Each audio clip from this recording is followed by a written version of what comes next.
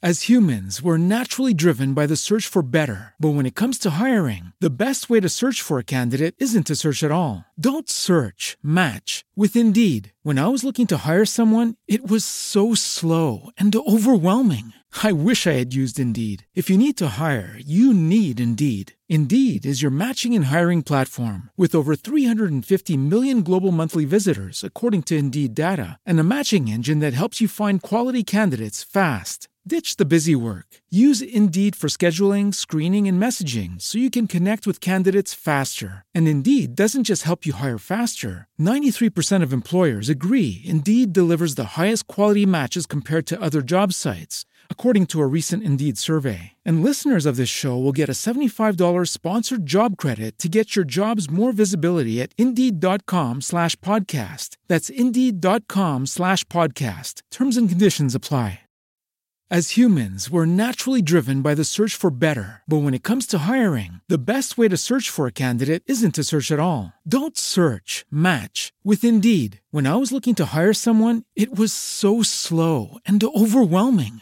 I wish I had used Indeed. If you need to hire, you need Indeed. Indeed is your matching and hiring platform with over 350 million global monthly visitors, according to Indeed data, and a matching engine that helps you find quality candidates fast. Ditch the busy work. Use Indeed for scheduling, screening, and messaging so you can connect with candidates faster. And Indeed doesn't just help you hire faster. 93% of employers agree Indeed delivers the highest quality matches compared to other job sites, according to a recent Indeed survey. And listeners of this show will get a $75 sponsored job credit to get your jobs more visibility at Indeed.com/podcast. That's Indeed.com/podcast. Terms and conditions apply. With LinkedIn Jobs, we tap into a network of more than 1 billion professionals to help you find quality professionals quickly and easily for any role you need. Marketing wizards? Found them. Software engineers? Found. That project manager I could never seem to hire? And found. LinkedIn Jobs quickly matches your roles with candidates with the right skills and experience. In fact, 86% of small businesses get a qualified candidate within 24 hours. Post your first job for free and get started at linkedin.com/spoken. That's linkedin.com/spoken. Terms and conditions apply.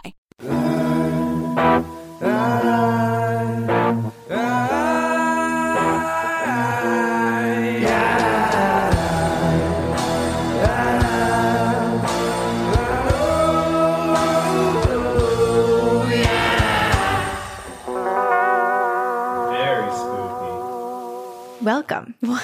Oh my gosh. Hello. Hello. This is Two Girls, One Ghost. 1 second. I'm swallowing my coffee. Okay. 2 girls, 1 ghost. I poorly timed that. We are your ghostesses. That's okay. That's Corinne. I'm Sabrina. Hi. What's going on? It's, I feel like we should do like a check-in. I don't know. How are you, Corinne? How's life? Life is fine. I'm in the throes of wedding planning. I was not stressed about wedding planning when we first started. Remember, I was like, oh, I basically already planned the whole thing. Yes. I feel so bad when everyone's like stressed about it. And I'm not stressed about it, but I'm just realizing because I'm not using a wedding planner or anything, and there are a lot of like vendors and details, and like you have to bring in like bathrooms and like all that stuff. The only part that is stressing me out is that it all lives in my mind, and now I have to write it all down somewhere and create like a schedule in a binder so that it's understood what is expected of the day and what's happening and everybody. That's the thing. I just have to put it on a piece of paper, and that part is feeling heavy for me. Although I feel like you do love that kind of task. Like you go on Canva and you put together a beautiful display. Your binder is going to be aesthetically so pleasing. Well, I'll give everyone one preview of something. Oh, so okay. I'll just expose. I'm not good at keeping anything secret. I've showed every single person my wedding dress. I've told everyone every detail. Nothing is a secret. It's hard to keep it a secret when you're so excited about it. I am. And it's also like, why? I don't need to keep it a secret. Like, yeah, it's not, I'm not that day, I'm not going to be like hiding somewhere and then people see me as I walk down the aisle. Like, I'll be around. Yeah. I'm going to go to the free breakfast. What's going on? Like, I'll be around. I'm not hiding. Okay. So if anyone is looking on YouTube, I'll give like a really quick preview. So my mom has her old 80s wedding dress. Mm-hmm. And for Friday night with like the welcome dinner and everything, I had the sleeves, the big puffy sleeves chopped off of my mom's dress, and I'm going to wear them, the sleeves. And I'm so excited. My mom FaceTimed me because it was completed. The sleeves were chopped off. Wait. And so I had her put them on over FaceTime and I screenshotted it. So it's kind of hard to see. Oh my gosh, they're so aren't pretty. They so cool? I'm like, this is Corinne. so fun.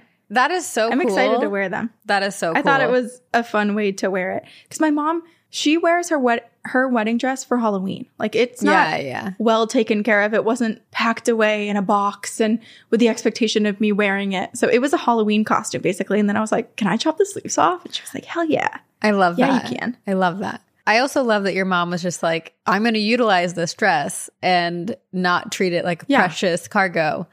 Because well, she almost put fake blood all over it. And then I was like, well, can you wait until like maybe after I get married just in case I want to use any piece of your dress that is before you put bloody corn syrup down the front. And then the only other new thing in my life, I think, is that I heard a rumor on the internet. And by the internet, I mean TikTok. So who knows if this is actually true. But I heard a little rumor that there were some documents about Bigfoot released by the CIA. And I have no idea if this is like The Onion, like some sort of fake, silly news. I don't know. So this weekend, I'm going to sit down. I'm going to look. I'm going to Google it. I'm going to see if it's real. And if it is, I'm going to try to read through it.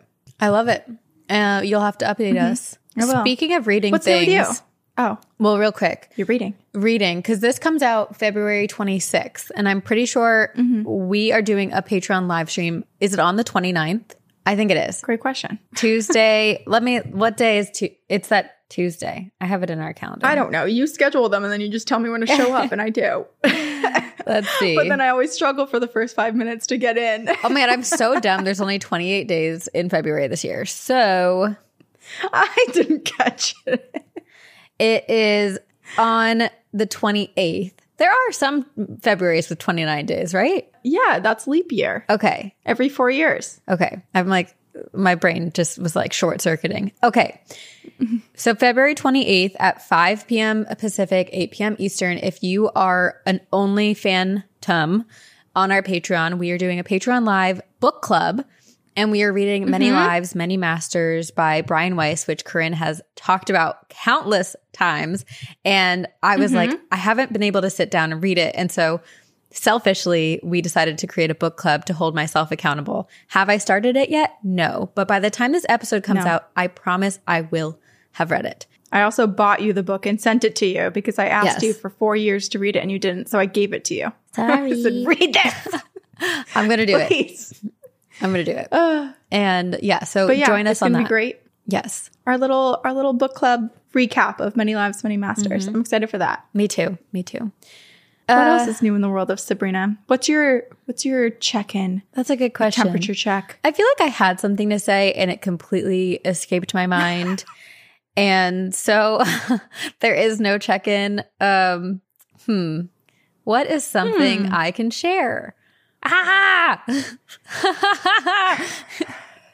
been writing a lot, which is good. I've been reading The Artist's Way, which I highly recommend for anyone in any regard of life. I think it is a very self-reflective book, but it is also really helpful for creatives to stop getting in your own way of creating. It is so funny. I'll read certain chapters and I'm like, is this like a psychological analysis of me? Because you feel attacked. You're like, wow. Yeah. But it's spot on. Who was watching me for the past few years?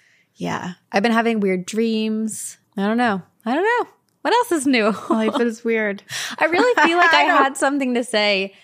Leia's cute. Life is life. And we're moving forward. We are. And we're here and things happen that are good in our future. Right? That was a horrible way to manifest it. Things happen that are good. Sometimes in the future.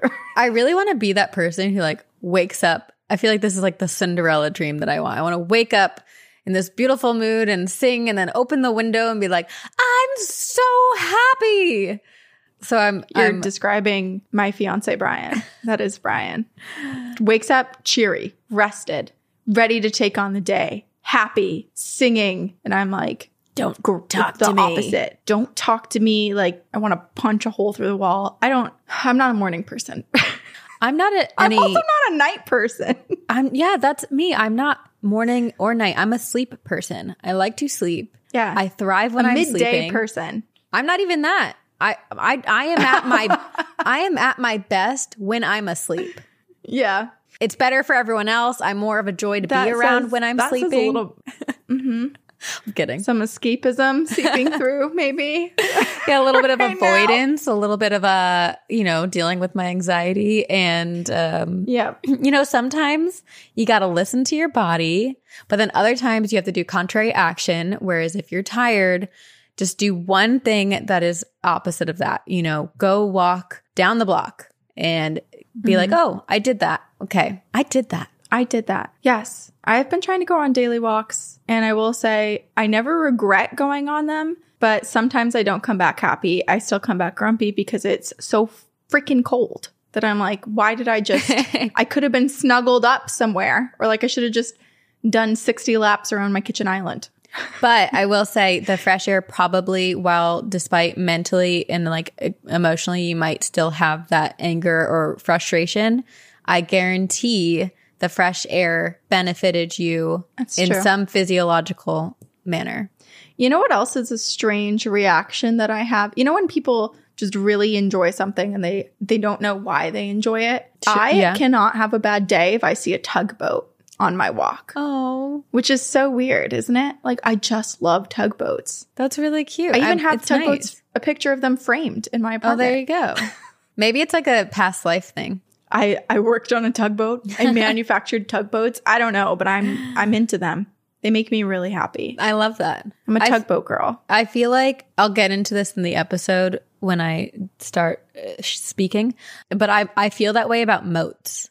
Oh, moats. You know what was such a shock growing up and researching these things is that I truly thought moats were these unbeatable forces and that they were around on all sides. And really they're impressive, but they're not always like they are in the movies. No, right? Where like correct. There's alligators below and there's no way to get there and you'll fall 40 feet Sharks. Down to the water. Yeah. No, but they're still are very cool. Still very cool. What else makes me oddly happy? Cats. And that's not okay. odd. Well, here's that's a question. Straightforward. That's straightforward. Here's a question to combine sort of your two loves of animals and moats. So if you were in modern day and you had a castle or a house or some sort of property with a moat, what would you put in the moat? Like what sort of, would you want animals in the moat? Because you don't necessarily need the moat for protection, I would assume. So like, that's a good question. Are there going to be sea otters? Are there swans? Are there a frog colony? So what are you doing? I'm a big advocate of letting the animals do their own thing. And I think it would be unfair to keep them in the moat. So here's what, and it's, you know what? I'm telling you now. I was going to tell you later, but I'll tell you now. I want a moat that is a swimming pool. So it goes all the way around. A lazy river. It's basically a lazy river. Yes. So I'd prefer no animals or creatures. I don't know how I got here, but sea otters and seals, videos of them just bring a blast of joy to my heart. Oh, yeah. I agree. Also, raccoons. I love sea otters. People who have pet raccoons, I don't know, I think they're really cute. My dad had a pet wild raccoon when he was young. Wow. It was like a domesticated raccoon that lived outside on their property, like in the tree, and had babies and everything. But they would like play with the raccoon, and the raccoon was part of their family for like 2 years. I love it. Yeah, a pet wild raccoon. But I'm with you on that lazy river. I feel like that would be so ideal. What else would you do? Would you put anything else in it? What a dream. Maybe some like little fairy gardens. Oh, that's nice. I love miniatures. Anything that's so super tiny, I'm so into. So maybe I'd put like some hidden, here's what I would do. When you're going in your lazy river down the moat in your tube or whatever you're floating on, I want to build into the side of the stone these hidden cities of miniatures, right? Like enchanted worlds. That's cool. So you get to flash by. And like maybe there's little animatronics or something. Or maybe we just make them really frog friendly. So sometimes there's a frog in it and you're like, that's so cool. Yeah. Yeah. Or fairy friendly, I want it to look like it's being used. Like you might catch something when you pass by. I think that's a great idea. And to add to this theory, you and I have talked about having houses next to each other with a tunnel underground that connects the two. And the tunnel also doubles as a bunker. And we talked about having a lazy river in our bunker. But what if our lazy river is just above ground and we get to experience it and enjoy it in this life? And hopefully, you know, when after the apocalypse happens, we come out of our bunker and we get to enjoy it again. But this lazy river has basically, I have my lazy river around my house. You have a lazy river around your house. And then there's like this little barrier between that you can open and our lazy rivers can connect. Yes. Yes. And then it'll be like a figure 8 lazy river. Oh, I'm so into that. Absolutely. I'm down. Okay. Also, I don't even think we need to have anything in the middle that would redirect it. I feel like we can just keep it a figure 8 and maybe we're visiting each other. Maybe we're not. If the other person's busy, I don't care if you float by my house. Enjoy your day. Okay. And also, can we talk about The Last of Us episode 3? I haven't because I've seen never been so inspired. Oh, Sabrina. I know I need to watch it. I do. I need to get it. I need to start. Holy shit. Okay, well, spoiler, not spoiler, because it's now episode 4. But basically, Nick Offerman is in it, and he plays a survivalist. And so he has basically lived out my bunker dreams in that episode. Okay. It's really magical. Get ready to cry for anyone who hasn't seen it yet. Episode 3. All right. Tearjerker. We'll have to talk about it once I watch it. Like, come here. Mm-hmm. Okay. We're about to get into a hefty episode. Drum roll. Brrr, Sabrina's first 2-parter. I'm going to ask you, Corinne, to just sit back for a moment. And I am going to tell you a story, a fairy tale, if you may. Once upon a time, in a land that is just a hop, skip, and a jump over the Atlantic Ocean, there was a king. In fact, he was the first king of his kind. But becoming a king was no easy feat. Life itself was no easy feat for this king. His name was William, son of Robert, a duke, and son of his father's mistress. 'Tis began young William's troubles. He was born out of wedlock, during a time where this was frowned upon, thought as lowly as a flesh-eating fungus engulfing the body. William was called a bastard. To make matters more terse, young William's father died, leaving the duke title to William, and the land of Normandy was soon plunged into a violent and vicious civil war. Part of this civil war was a battle over who would control the young Duke William. William was terrified as a child, sleeping each night with guards watching over him, and one evening, his steward's throat was slit just outside his bedroom. He was immersed into a life of violence, and what was learned as a youth was adopted as an adult. How scary. What a traumatic childhood. William, as he grew, became brutal, known for cutting off the hands and feet of those who rebelled against him. Oh, this fairy tale is a little bit like Grimm's fairy tales. You know, it's dark. Okay. Just as if you can't tell. This isn't the Disney version. This is traditional fairy tale. Also, it's a true story. It's not a fairy tale. William's unabashed attitude and lack of regret led him all the way to the throne of England, making him the first Norman king of England. He was no longer William the Bastard. Well, he was, but now he was known as William the Conqueror. Like I said, this is no fairy tale. That's a bit of an upgrade. It is, but this is no fairy tale. It is a true story of royalty, love, money, children, money, torture, death, and the raring fight for power. It is the real-life Game of Thrones. I was just about to say, I feel like you just gave the tagline, the elevator pitch for Game of Thrones. I mean, yeah. I mean, European history and like royalty and fight for power is quite fascinating. So William the Conqueror invaded England in 1066 and soon after took his place on the throne as the first Norman king of England. But William knew that victory did not mean the end of fraught rebellions. No, he had enemies, and he would continue to have enemies, and there would be many who wanted to rise up against his rule. But William would have no such thing. So to protect his power and to show how much power he has, he sought to build a fortress. It was to be massive, the strongest structure of defense known to man. It should instill fear and make enemies cower. It was in the 1070s that William commissioned the construction of this fortress. Utilizing the existing Roman wall, and a large wooden castle was erected. Soon thereafter, a great tower, or a keep, was built, and it was white. Therefore, it was called the White Tower. Originality was key, of course. William had some other things going on inside his brain. Yeah. You know, naming a building is the last thing he could concern himself with. Yeah. Build it. That's all he cares about. William's reign has been regarded as the most extensive and concentrated castle building time in all of European history.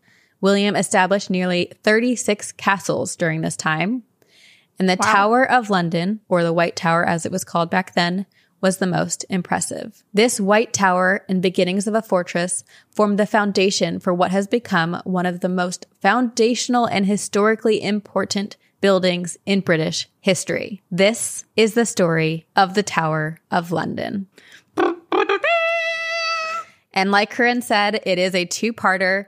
Very well could have been a three-parter. And I had to hold myself back because I, growing up, was not a fan of history. I think I just didn't understand the impact of it, and I didn't understand the storytelling aspect of it. It was more just like, oh my gosh, this is so hard to memorize all of these things, and I'm overwhelmed by names. All of dates. The names. Yeah. Yes.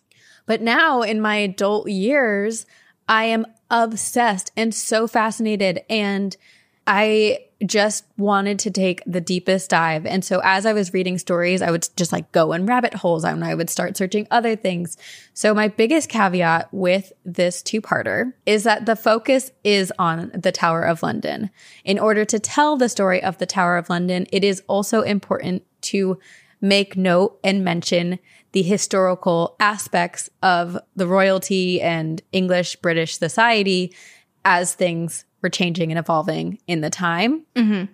I will not be able to cover all of it, so don't come at me, but I am going to do my best to share all of the very important facts that have to do with the Tower of London and make it very interesting and factual and fun. And if you like trivia, I don't know, maybe you'll learn a couple of things that you can use at trivia night. Lovely. So if the Tower of London were a play, it would star many big names. Anne Boleyn, King Henry VIII, the 6 wives of Henry VIII. And don't worry, I will say all of their names in part 2, and I will tell their stories more extensively because it is important to share their stories. Princess Elizabeth, Guy Fawkes, there are so many infamous prisoners. The Princes Edward V and Richard, Duke of York. And the Beefeaters, which, please hold, I will explain and dive deeper into that name and that term, but for now, the Beefeaters, I will leave you wondering. Cliffhanger. I'm immediately thinking Sweeney Todd. Really? Are there Beefeaters in Sweeney Todd? Oh, just because there's the just because they turn pies. Humans into beef, quote unquote, and feed them. Okay, Beefeaters.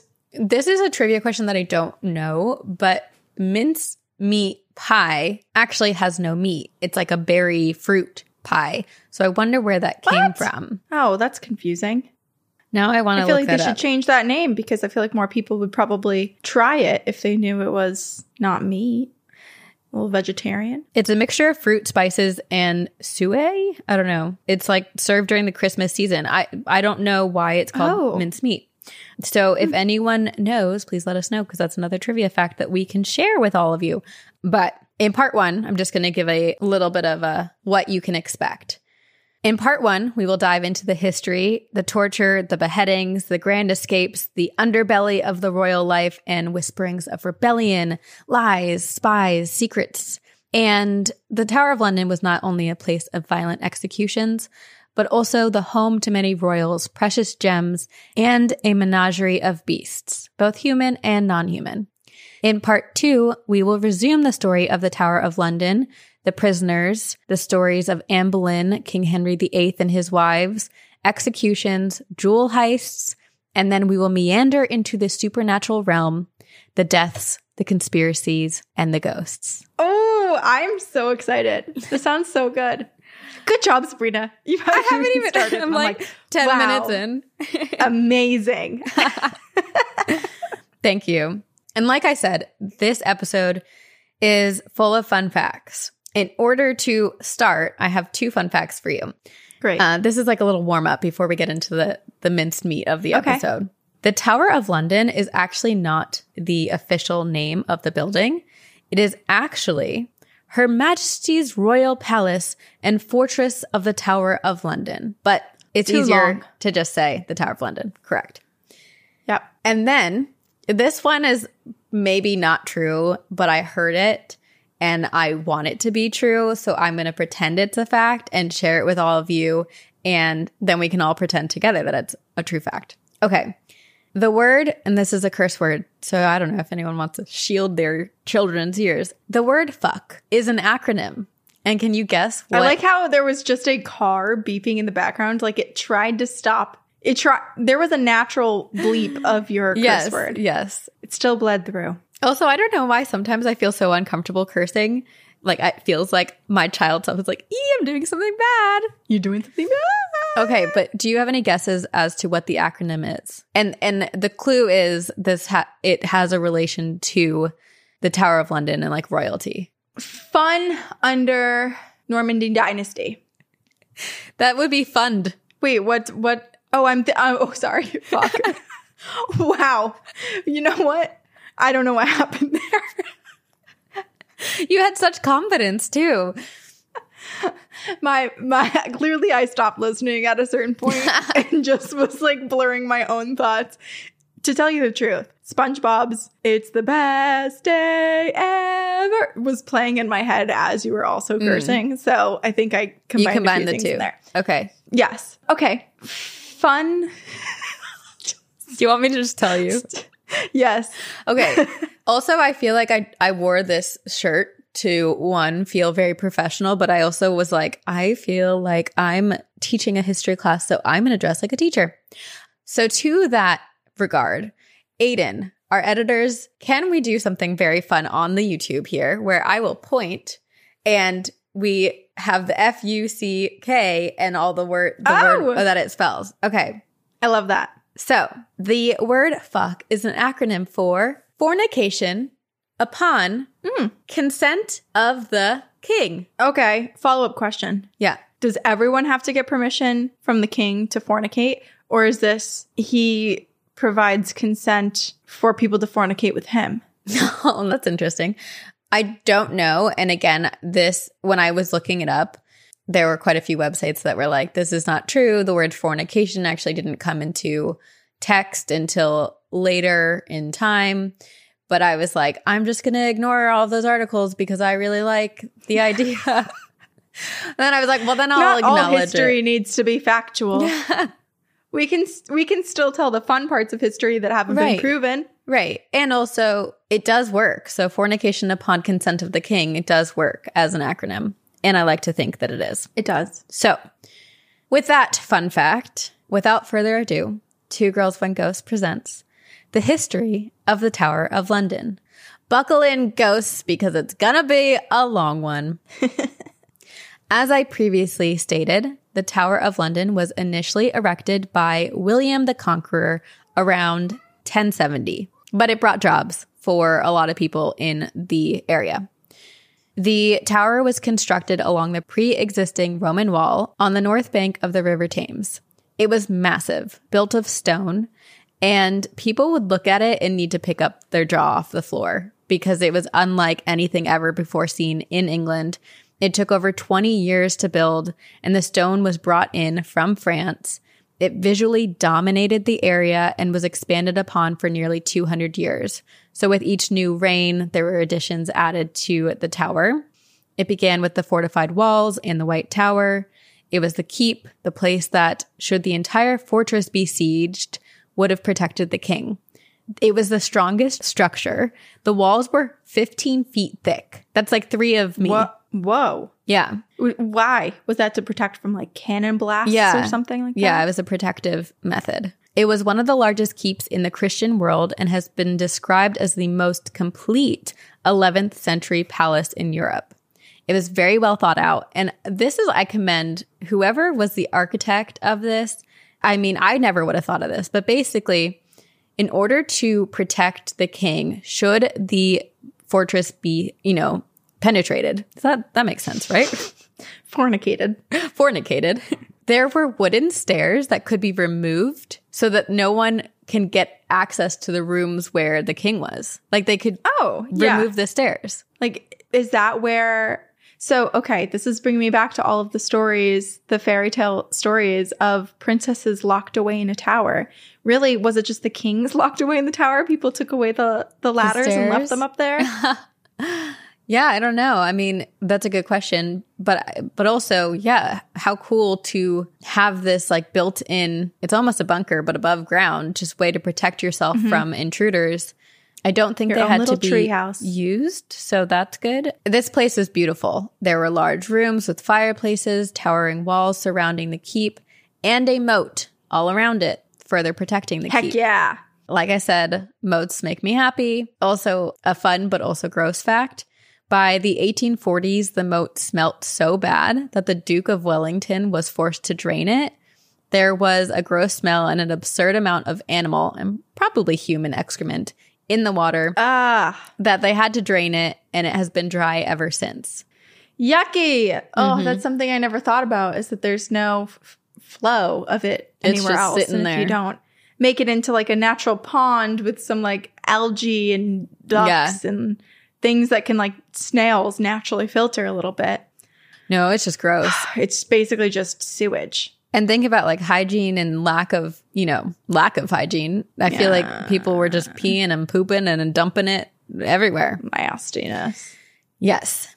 So the tower had many purposes, which evolved and changed throughout the years. But in the beginning, it served as accommodations for the royal family, a fortress to protect from invaders, and a prison, which I think is quite strange and ironic to have a building serve both as the home for the royal family and also as a prison. But I guess that is common in castles to have a prison. I don't know.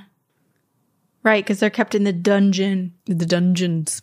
The prisoners. Well, we'll get to that in a minute, but not all of them were kept in dungeons. The inner area, so the area inside of the wall, has 13 towers that surround the White Tower.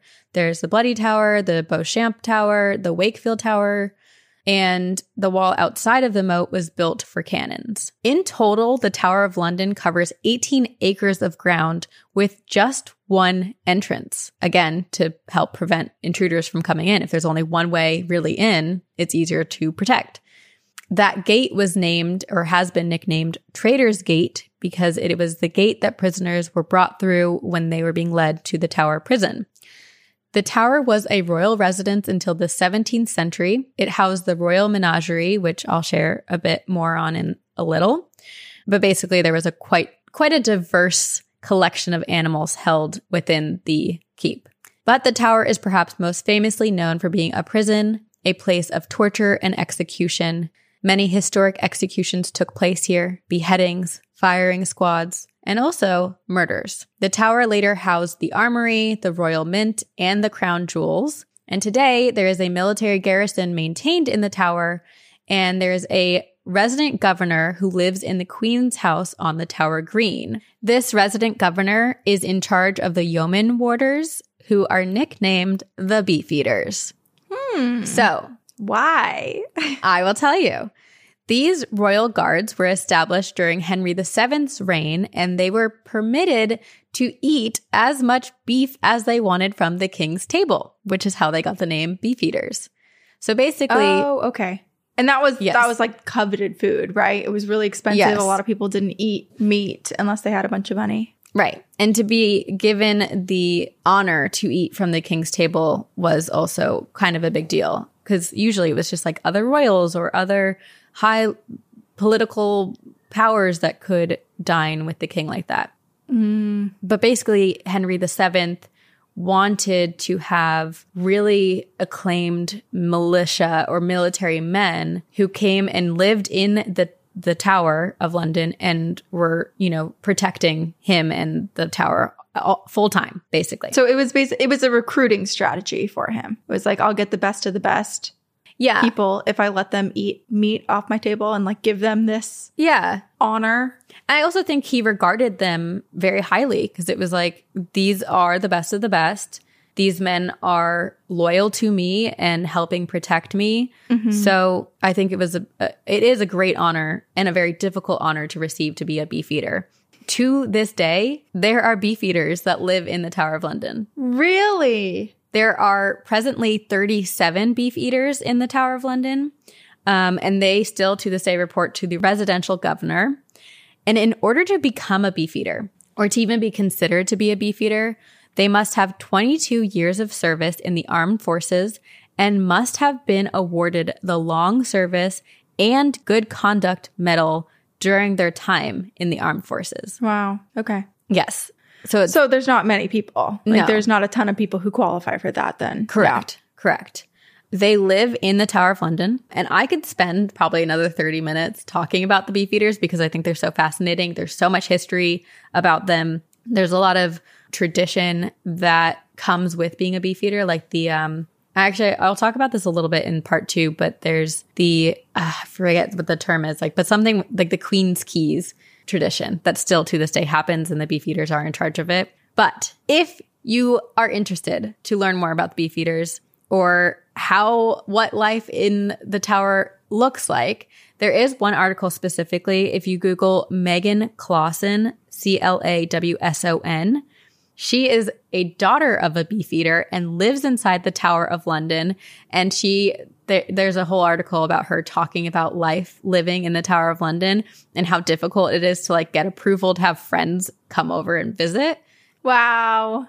And also, I want her to start a band because Daughter of a Beefeater is such a good band name, isn't it? That is, wow. Let's send Megan a message. Yeah, let's send her a tambourine. Be like, come on, does this inspire you, this musical instrument? We'll send her a tambourine, a harmonica, and a triangle and say, this is all you need to start your band. Exactly. We already named it for you. Half the work is done.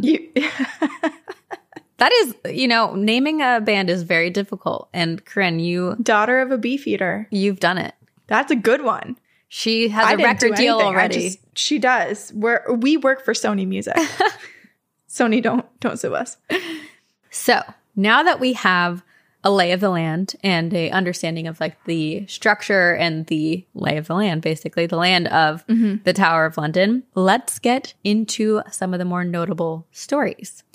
As I stated, the tower is well known for imprisoning many, but it also served many other purposes. So in 1204, King John established a royal menagerie there because that was the year he lost Normandy, and he was given a consolation gift of 3 crates of wild beasts that had never before been seen in England. What are they? Hippos? Leopards, lions, and a polar bear, pumas, what? Eagles. How the frick did they get a polar bear? I know. I don't Death know. Machine. I have no idea. They had eagles, pumas, a jackal. And then when John's son, Henry III... I don't know what's a jackal? I don't even know what that is. Is it like a hyena type thing? I was going to say what I thought it was, but now I'm not sure, so I'm going to look it up to confirm. Now I'm just thinking of like a jackalope rabbit. It is like wolf-like. Yeah, it looks kind of like a wolf or a dog. Okay. When John's son, Henry III, took the throne, he brought a new creature that was so, like, everyone was in awe by this creature. It drank and ate with its trunk, and it was massive. It was an elephant. Oh, sweet little elephant. It is sad because there was so much disregard for, like, treating these animals with humanity. Mm-hmm.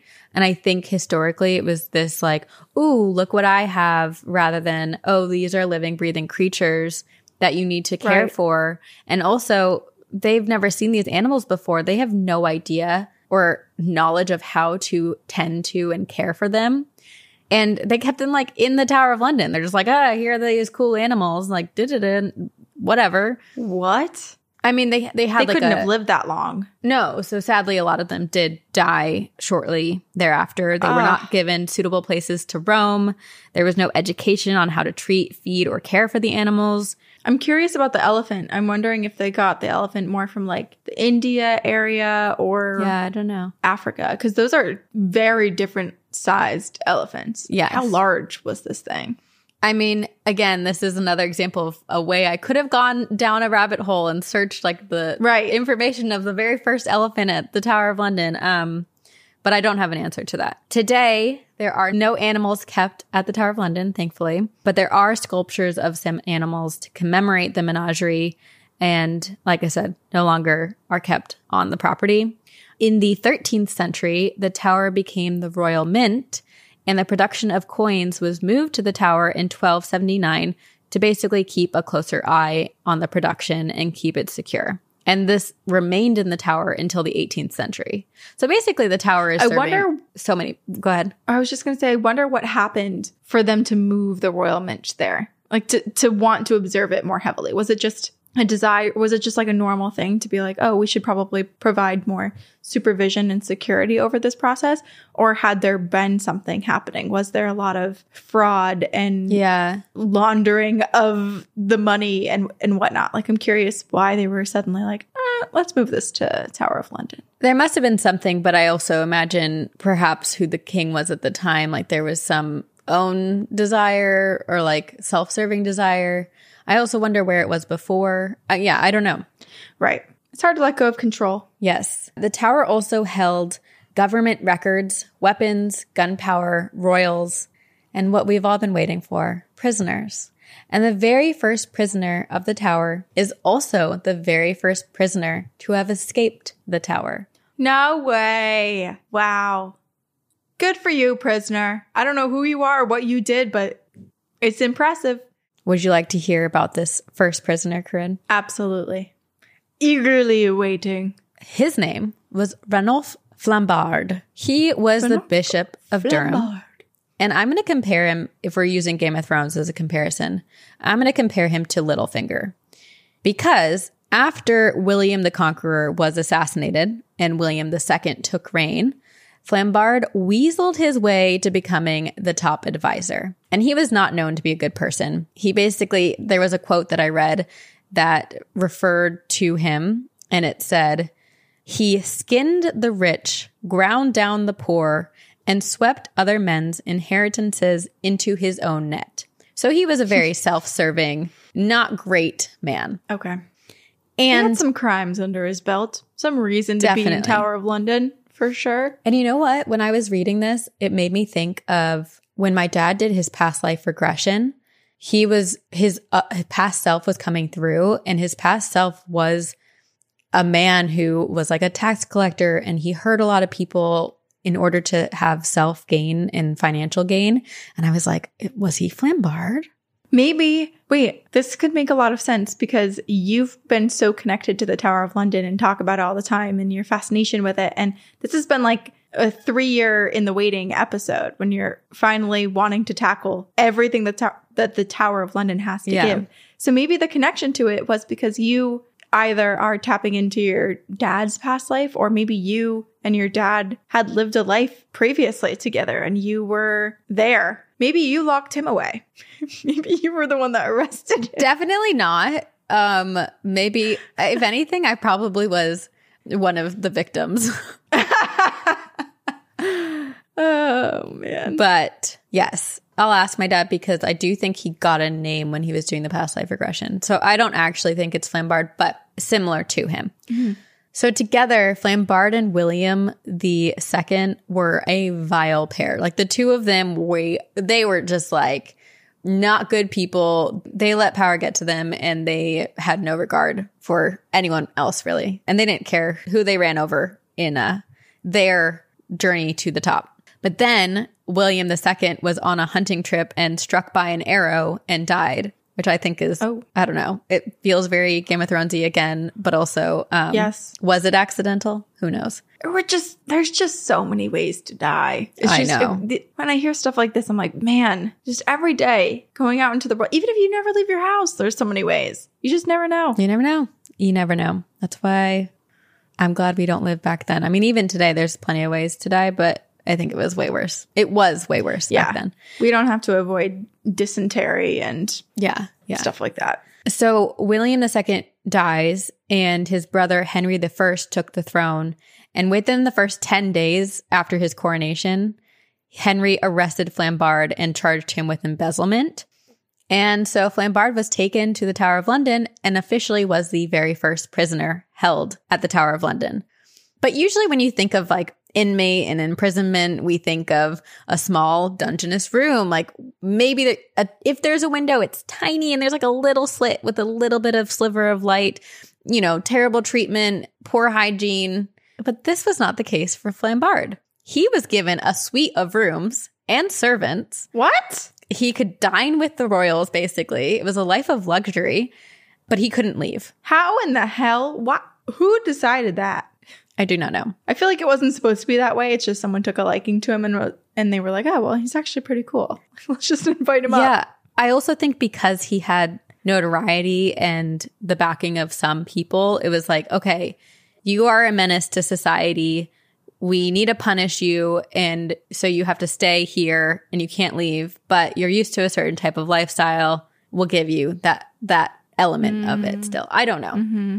It makes no sense to me, but that's how it was. Flambard was like drinking and feasting with people in the palace, and he was also the first to escape because apparently this luxurious imprisonment was not enough for Flambard. He wanted to leave the palace. He wanted to roam. He wanted to do his own thing. So he orchestrated an escape plan. He had a barrel of wine brought into the tower and invited the guards to his quarters and was like, hey, who wants to do a wine tasting? And he got them drunk. So drunk that they were passed out. And he used a rope to shimmy out of his window and took off on a horse and then took a boat to France. And then incredible. It gets Great even work. Crazier. So Flambard makes it to France. You think like, okay, he has his freedom. He's going to go move on with his life. But no, he's like, I want power back. I'm angry. I want revenge. So while in France, he plans a coup and he invades England. What in the world? Also, the fact that he even escaped his life of luxury. Like, I don't think I would leave. I think I would stay. I'd be like, this free is housing, great. Free food, Yeah. a group of friends, lots of entertainment, plenty of animals that are intriguing to look at. Right. I live in a castle in a tower. In a suite. Sick. A suite of rooms. Yeah. Lots of security. No one's coming for me. Right. He was so lucky to have been arrested and sent there. What is wrong with people? I mean, he also lived a different life. He lived that type of luxurious life just on his own free will outside of that. So he wanted that. So he plans a coup. He invades England and he fails. And even though he attempted to overthrow the current king, Flambard somehow ends up getting his bishop title back and lived peacefully until his death. Okay. Why did no one think witchcraft was happening from him? Why did no one scream, witch? Because clearly he was putting a spell over everybody. Oh, yeah, I don't understand. Everyone was in love with him. Everyone forgave him. That's weird. I mean, he must have just been manipulative and charming, and it really does remind me of Littlefinger, or even in the new series, House of the Dragon. It's like the hand of the king who is, weaseling his way into all these different aspects. So that even though he doesn't have direct power, he is connected to the direct power. Yeah. Or maybe he had just some wild blackmail on everyone, having lived in the Tower of London. Yeah. Who knows? He saw some stuff from a lot of people. Yeah. He's like, leave me be. Yeah. If you don't want all of this to come out.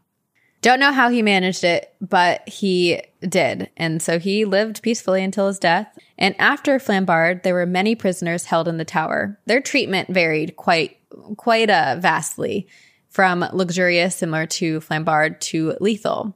Some, like Flambard, could bring in servants or were allowed to go on hunting trips or go shopping. And it reminds me of like weekend prison, where like during the week, people can go do their job and everything, and then on the weekends they spend them in prison. There was one guy who brought his dogs, like He was imprisoned in the Tower of London, had all these suites and servants, and brought his pets. I want to know what other prisons looked like outside of the Tower of London. Is that a normal thing? I don't think it's normal. But because, and then also there were others that were treated really poorly and held in what we expect of a medieval prison cell. And I actually visited the tower. Right, because it's medieval. Like, yeah. Where are the rats burrowing away from the heat into people's stomachs? Where are the crazy torture techniques? Like, none of that's happening. No, here. it's there. It's there, but there's just both ends of the spectrum happening. Some people dine with the royals and others are tortured. Correct. I actually visited the Tower of London in, maybe 2008 or 2006. I don't remember. I was pretty young, but I remember going and doing the tour through it and you can see like these prison cells. Like I said, this place is massive. So there are so many different buildings, but I did remember seeing prison cells that were what we expect of a medieval prison. The Tower of London secured the reputation as the foremost state prison in the country and was considered an unbreakable prison, even though the first prisoner did escape. But, it's all about the right PR.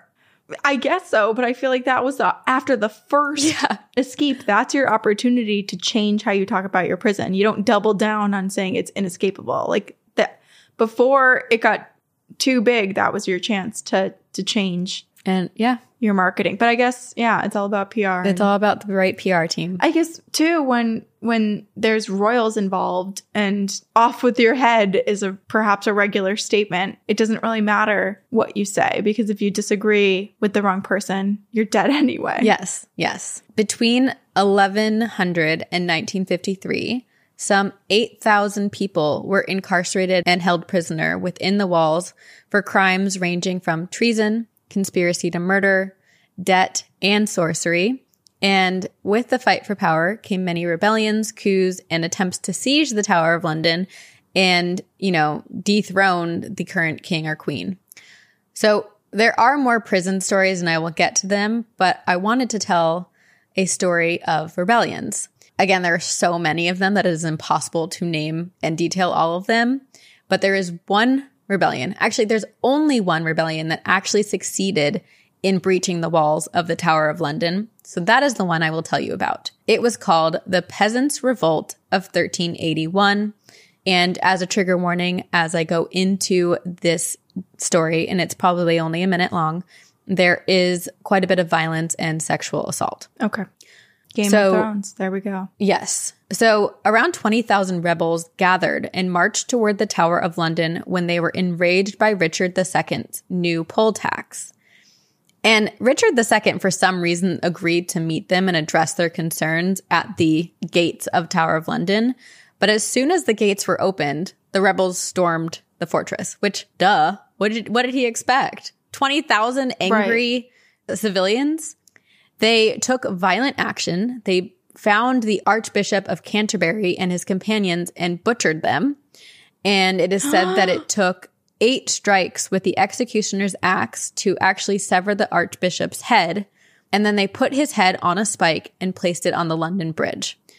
The mob ransacked the castle and horrifically and brutally attacked and assaulted the women in bedchambers. Oh. Which is very sad. It's horrifying. Yeah. And the tower was no stranger to violent acts and bloodshed, which is all very important to make note of and remember when it comes to the immense amount of paranormal activity on the grounds of the Tower of London. Because like we know, this type of violence, this type of energy leaves energetic stains on the land. More to come about that in part 2. The tower was the setting to many royal celebrations, but there were also many royal tragedies. The heir to the Scottish throne, King James I of Scotland, as he would later be named, was kidnapped in 1406 and taken to be held in the tower. And eventually he was released or, traded as a, prisoner of war used for ransom, which was common because a lot of kings would take prisoners during fraught times or battles against other countries near, and they would use these prisoners for negotiations. They would use them to be like, well, if you do this, we'll give you this guy back. Or they would take them for ransom and say, hey, we have your guy, pay me X amount of money and I'll send him back. Right. The tower was fired upon during the Wars of the Roses in 1460, forcing Henry VI to surrender the throne.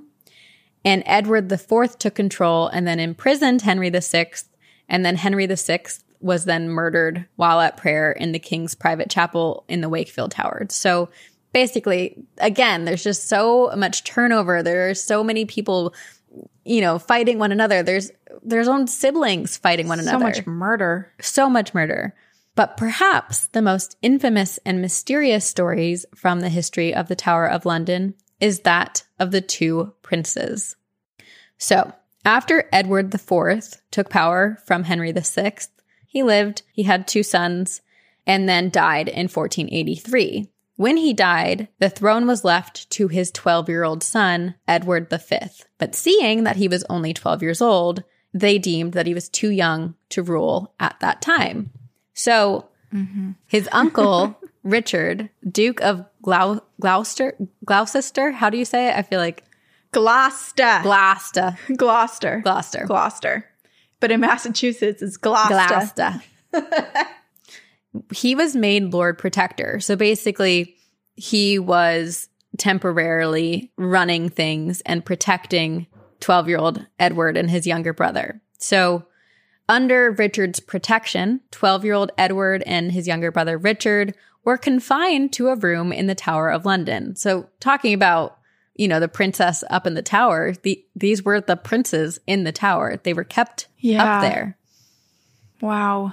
And what happened next is a mystery. To this day, no one knows what really happened, and it probably will always remain a mystery unless when we get on the other side, we get one question and I decide to ask what really happened to the princes, and I come back and I tell the world. Sometime during the fall of 1483, the princes disappeared, never to be seen again.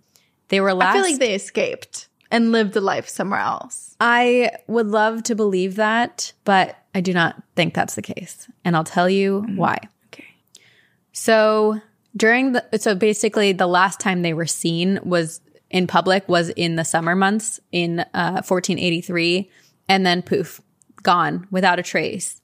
And guess who strangely benefited the most from their unexpected disappearances? Uncle Richard III, who was supposed to be Lord Protector. Because once the 12-year-old prince and his younger brother were gone, guess who became king? Richard. No. King Richard III. This is the problem with lineage. I feel like there should be some sort of voting for who in the family gets to be king or queen, because otherwise it just leads to this. Murder. Right. Because you're trying to be the next one in line. But even then, Corinne, like if there was some voting, people are going to be really unhappy with that and want power for themselves. True. And they're still, and then they're still going to murder everyone so that there's only a few people to vote for. Right. I mean, a couple episodes ago, I told the story of the castle where the brothers were slaying the dragon, and the one brother actually slayed the dragon, and the other one was like, well, I want the notoriety. I'm going to kill my brother. So what people do for lot money of bloodshed. And fame. Yes. Mm-hmm. So Richard III becomes king, and a lot of people, justifiably so, believe and theorize that the boys were murdered, that their bodies were buried in the night and never seen again. There is a belief that the boys were smothered by their pillows while they were sleeping. And there's one story that says Sir James Tyrrell confessed to killing the children in 1502 when he was sentenced to death for treason. But there's no proof that he did, and some people think he was coerced, or there's also some people who are like, he never confessed to it. I don't know. In my mind, it seems like Richard III did it because he had the most to gain. But then also Henry Tudor, who became Henry VII in 1485, also had a lot to gain from the young prince's death. And then to add to that theory, so there's obviously Richard III, the theory would be he wanted the throne for himself. But Henry VII took the throne from Richard, and when he took the throne from Richard, he accused Richard of many crimes. But he didn't add the death of the princes to that list. And then apparently the death of those children was not announced until 1486, which was a year after Richard died.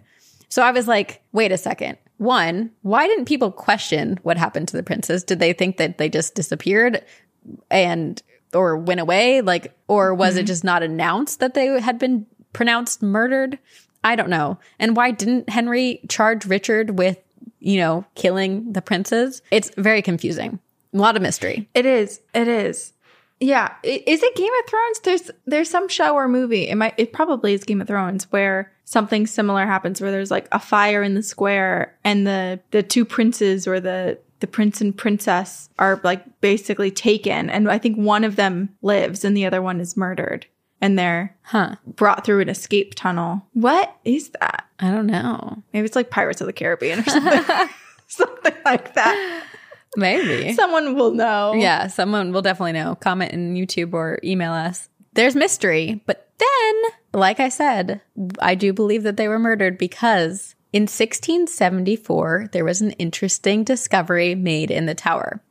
The then king, Charles II, ordered the demolition of a portion of the White Tower, which included a turret that contained a privy staircase that led up to St. John's Chapel. When the workmen began to deconstruct the stairs, they found a stunning discovery: a wooden chest buried within the foundation of the staircase. Upon opening the chest, they found skeletal remains. As you can imagine, a discovery like this caused a whole lot of hullabaloo, and with this discovery, it was determined that the bones belonged to 2 children. They believed the bones belonged to children aged 10 or 11, and then the other 12 or 13, the ages of Edward. That is so sad. And Richard, the missing princes. So there's no way to confirm whether or not the bones belonged to the 2 princes. I mean, when they were discovered in 1674, there's no DNA testing. There's no way to be certain. And to me and many other people, it seemed very likely that it was the 2 princes, given the correlation to age, height, and the whole, being buried secretly under the Tower of London stairwell. And their deaths benefiting someone else greatly. Exactly. Yes. Exactly. There's the motive. King Charles II actually had the bones moved to Westminster Abbey, and there's been a lot of desire to present day test the skeletal remains for DNA evidence, but the Crown has denied those requests, basically saying, we believe it's the princes, let's just leave them resting peacefully. And then there's some people who are like, I don't think it's the princes' bones, like the Tower of London was built upon like old burial grounds, it's probably just like random bodies. But then to that I say, okay, why did they not find any other skeletal remains when they were digging up this stairwell?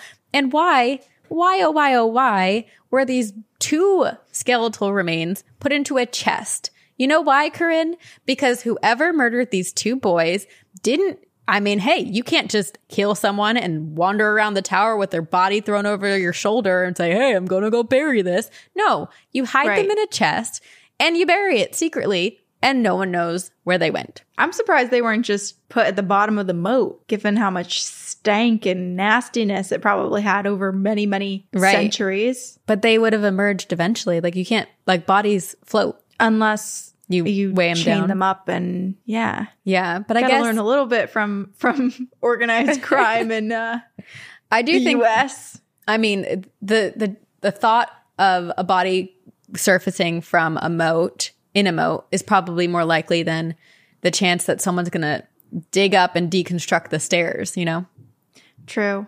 I mean, I do feel like it is the princes. Given I agree. all that has been presented, it seems like it is. But there's another part of me that's like, why can't we test? Because what if it's not? What if it's not? And then there's the big mystery of what happened. Like, this mystery is a mystery that we think has been solved, but we don't know for certain. And if it actually hasn't been, then that's a whole other thing where... But it hasn't been solved, right? Like, we can... but it's presumed that it's them. These are the people. Right. I mean... But if it's not them, then it's like, where the hell are they? Yeah. I mean, regardless, whether it's them or not, there's no answer to who murdered them. There's only theory. There's no answer to what happened. And just that I believe they were murdered. I believe that those bones are theirs. Mm-hmm. But yeah, we don't know who did it. I also want to understand the psychological effect of murder that was had on people 500 years ago, right? Because It was so commonplace. There was just so much of it. Yeah. Was there that much resistance? Like, what did it do to people? How did they feel about it? I mean, also think about executions. Like, they were a public experience. It was, people brought their kids to go to executions in the public square. It was such a part of society. And the freaking Colosseum. We're like, oh, let's take these wild beasts and let them rip other people to shreds. Yeah. Amazing. How amusing. Yeah. Thank God we have television now. Thank God. And also, thank God that was enough generations away that hopefully it's not embedded in our DNA. Although, if you think about it, there are some like underground secret rings of fights and violence like that. So people are messed up. Speaking of messed up, back in the day, the Tower of London was known as a site of torture. And there are a lot of museums of torture in London, in that area, that claim that those held in the tower were tortured relentlessly with the use of many archaic devices. Which, yes, is somewhat true, but then there's not a ton of records that have been kept to back up the claims of constant torture. But then again, why would there be records of like, hey, we're really proud of all this torture we're doing. We're going to write it down. So on this day, employee number 1095 spent some time torturing this person. They missed 8 fingertips this day. Hooray. Ripped off the fingernails and saw the blood drip down. Yep. You get 1 smiley face sticker for your participation. Thank you. 1 gold star. Employee number 1095. Anyway, so again, there's a little bit of vagueness in detail here, but it is known as a fact that they did use the rack, which is a torture device where prisoners were forced to lie down with their hands and feet bound by ropes, and their limbs were slowly pulled outward to inflict pain. It's like being stretched at all. I hate that. Opposing angles. It's like House of Wax. Do you remember that movie where they put her between the trucks and then they rip her apart? That was like the first horror movie I ever saw. Yeah.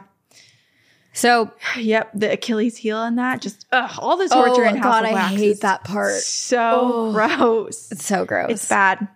But yes, the stretching is disgusting. Yes. So I'd rather be crushed. I don't know. I mean, it's all bad. I'd rather just not experience it.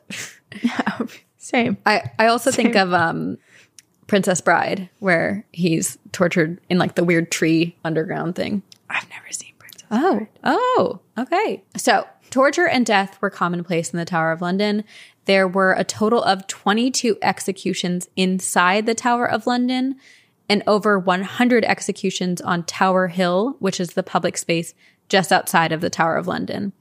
So majority of prisoners met their fate on Tower Hill. Pirates met their fates on the banks of the Thames at Execution Dock, which I just had to share because I want people to know about that, but I won't further discuss it. But maybe in the future. This is such a wrong visual of Execution Dock, but I think because I've never been anywhere that has like authentically a place where someone was executed still like stuck in time, you know, in my mind, I was just thinking about like Hilton Head and Florida and all like the canals and beautiful and like Disney. And I was like, oh, that kind of sounds like a fun place to go like grab a burger.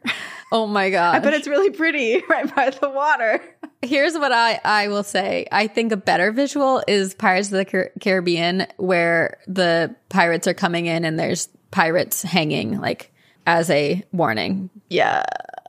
I don't think it's okay. Yeah. But because you love pirates, we're not at Magic Kingdom or correct.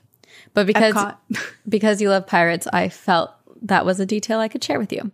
So there were quite a few execution places throughout the area, but there were quite a few who were executed inside the Tower of London and then on Tower Hill. Those executed within the gates of the Tower of London were more notable, and these were private executions. So basically only the people who had access to the Tower of London were invited to these. So in the same way that some of the prisoners were given a lot more advantages and luxury when imprisoned in the Tower of London, those are the types of people who, if sentenced to death, were executed within the walls of the Tower of London. One of the most notable being Anne Boleyn, which we will talk about next week. The methods of executions varied based on crime. So beheadings were used and considered more dignified. Hangings were for the lower class prisoners. Firing squads were used mostly for spies. And then burning at the stake was for more religious crimes. This type of execution was actually only utilized twice at the Tower of London or Tower Hill. And then there was also the hanged, drawn, and quartered, which was the most brutal method. Victims, and this is, I feel like I should have given a trigger warning before I started talking about the methods, but the detailing I'm about to share is even more trigger warning for violence. So hanged, drawn, and quartered was where victims were hung by the neck until they almost died. They were then revived and placed onto a table where their body was cut open and their entrails were removed and then set on fire. Then, oh my God. And that's not even sick. it. And then, like, talk about overkill. After this, their corpse was divided into 5 pieces and their head was placed on top of the London Bridge. And then the 4 quarters of the body were posted in the 4 corners of the city. What the fuck? I know. I think the acronym fuck just stands for fuck. Like, it stands for fuck is going on? Yeah. Yeah. Fuck. Yeah. Yes. Oh my God. This is violent. I can't even picture myself living in that time. Like, there's just an 8-year-old who skips by happily next to a quartered body and they're like, well, guess that's the body of the week. Like, what the? Yeah. This is why I want to know how people's psyche was. Oh, well, clearly messed up, but that was the norm. I guarantee there are probably psychological studies done, but I guess it's hard to do an evaluation and analysis of someone's psyche when they existed hundreds and hundreds of years ago and there's no access to their minds to actually analyze. So for over 800 years, men and women of all classes were brought and held in the tower. Some stayed for only a few days, others never left and took their very last breath on this oh so very haunted land. The stories of death and tragedy have only just begun. Next week, we will dive into Henry VIII, his quest for a male heir, and his willingness to do anything to obtain one, even if it meant betraying the church and beheading his wives. We will also explore further tragedies, conspiracies, theft, and the fate of spies during the world wars. And then we will examine the other side. What happens after death? Who and what lurks the historic grounds, bent on revenge, seeking loved ones, and taunting the beefeaters? The beefeaters! The beefeaters. And that is next week, my friends. Hooray! That was so good. I feel like it's a lot of just my stomach in knots from the torture. The torture. I feel like this episode, and again, I truly, this could have been a 3-parter. There's so much. There are so many stories, but I felt like this episode is just laying the groundwork. A lot of historical context. Yeah. And then next week, that still is confusing the hell out of me. Oh, absolutely. I'm like, it's hard. It's not like there's consistent patterns of behavior. Right. Either. And there's still plenty of mysteries with what happened to who and why someone did this. And I mean, there's 1,000. Where did the elephant go? Like, yeah, there's 1,000+ years of history to discuss.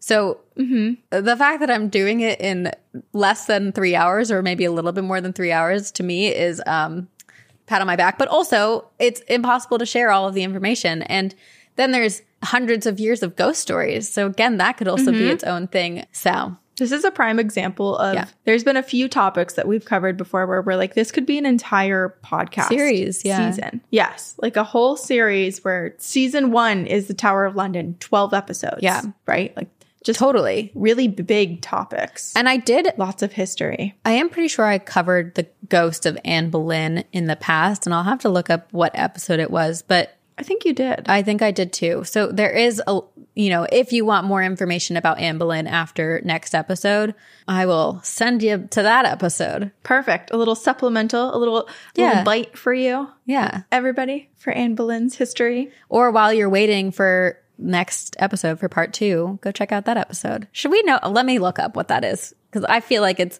rude of me to say, go check out that episode and not tell you what it is. And not know Okay. Info. Okay. It was episode 160. And it's also, Corinne, where you covered La Llorona. So that's a good episode.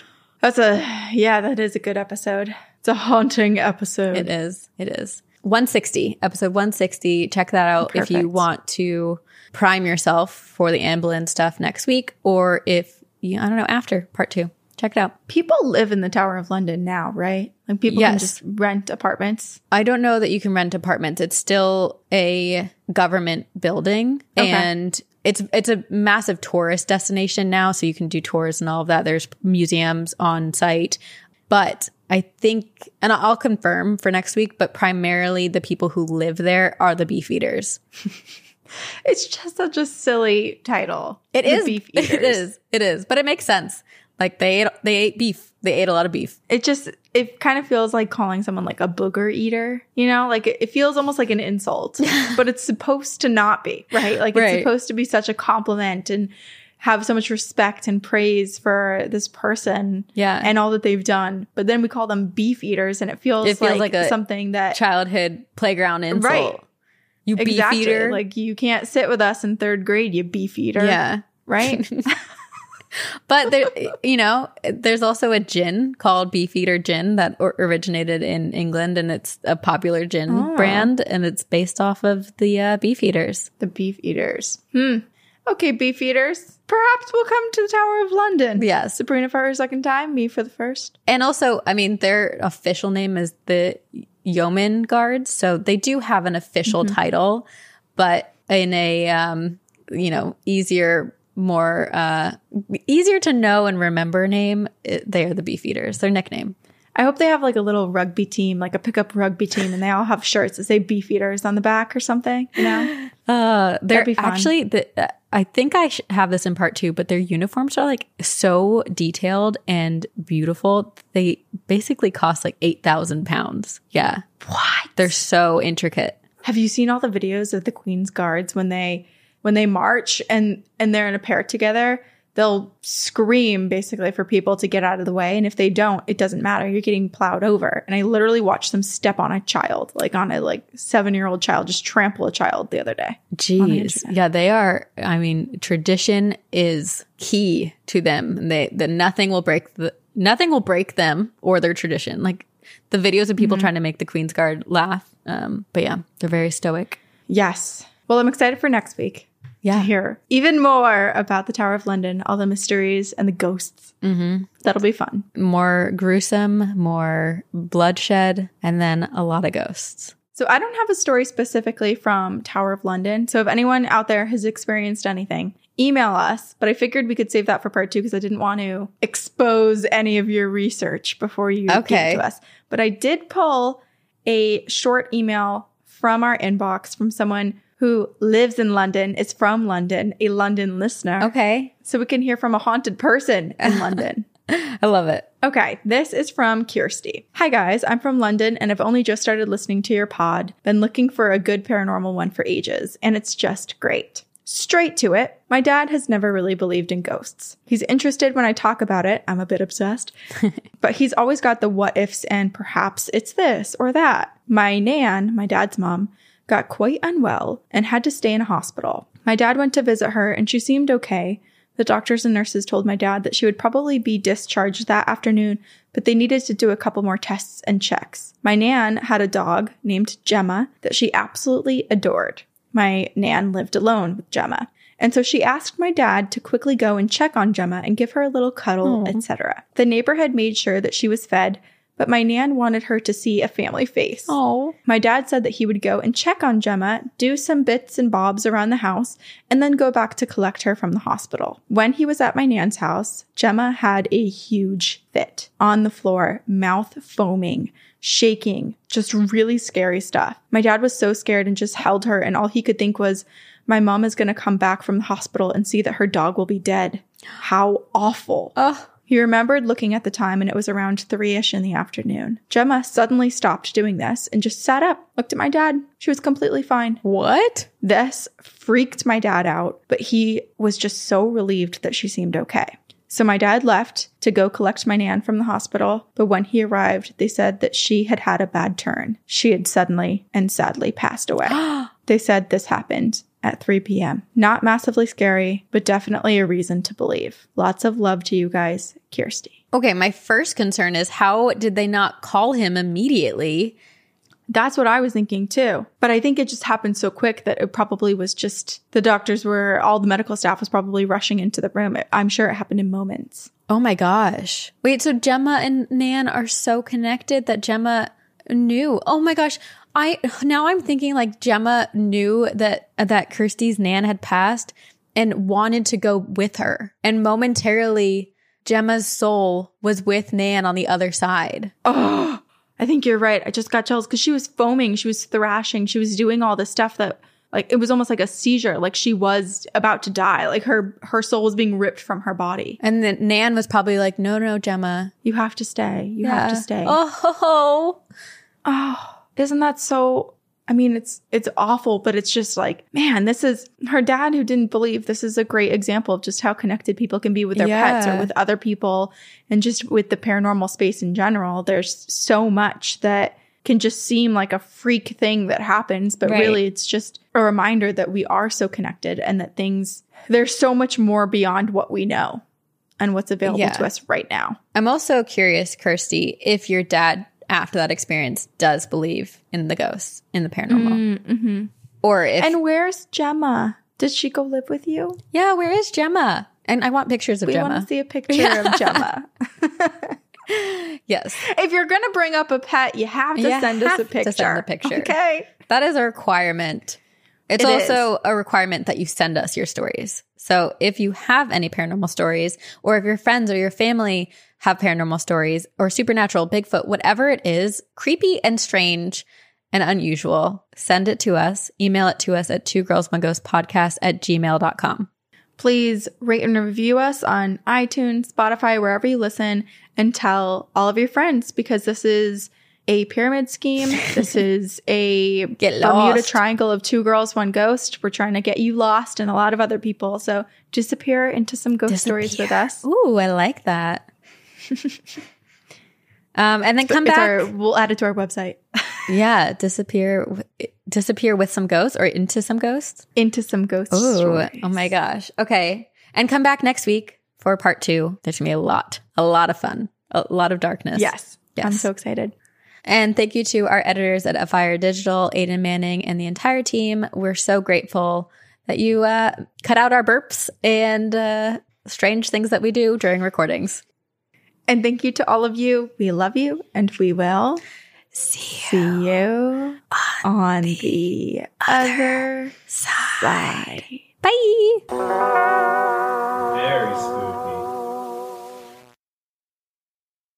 As humans, we're naturally driven by the search for better. But when it comes to hiring, the best way to search for a candidate isn't to search at all. Don't search, match with Indeed. When I was looking to hire someone, it was so slow and overwhelming. I wish I had used Indeed. If you need to hire, you need Indeed. Indeed is your matching and hiring platform with over 350 million global monthly visitors, according to Indeed data, and a matching engine that helps you find quality candidates fast. Ditch the busy work. Use Indeed for scheduling, screening, and messaging so you can connect with candidates faster. And Indeed doesn't just help you hire faster. 93% of employers agree Indeed delivers the highest quality matches compared to other job sites, according to a recent Indeed survey. And listeners of this show will get a $75 sponsored job credit to get your jobs more visibility at Indeed.com/podcast. That's Indeed.com/podcast. Terms and conditions apply.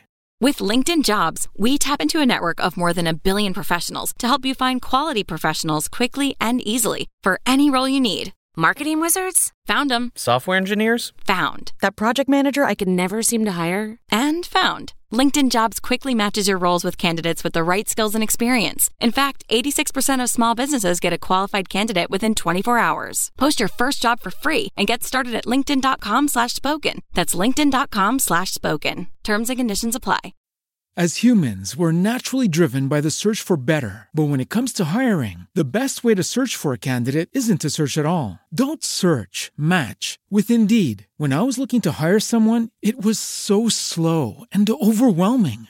I wish I had used Indeed. If you need to hire, you need Indeed. Indeed is your matching and hiring platform with over 350 million global monthly visitors, according to Indeed data, and a matching engine that helps you find quality candidates fast. Ditch the busy work. Use Indeed for scheduling, screening, and messaging so you can connect with candidates faster. And Indeed doesn't just help you hire faster. 93% of employers agree Indeed delivers the highest quality matches compared to other job sites, according to a recent Indeed survey. And listeners of this show will get a $75 sponsored job credit to get your jobs more visibility at Indeed.com/podcast. That's Indeed.com/podcast. Terms and conditions apply.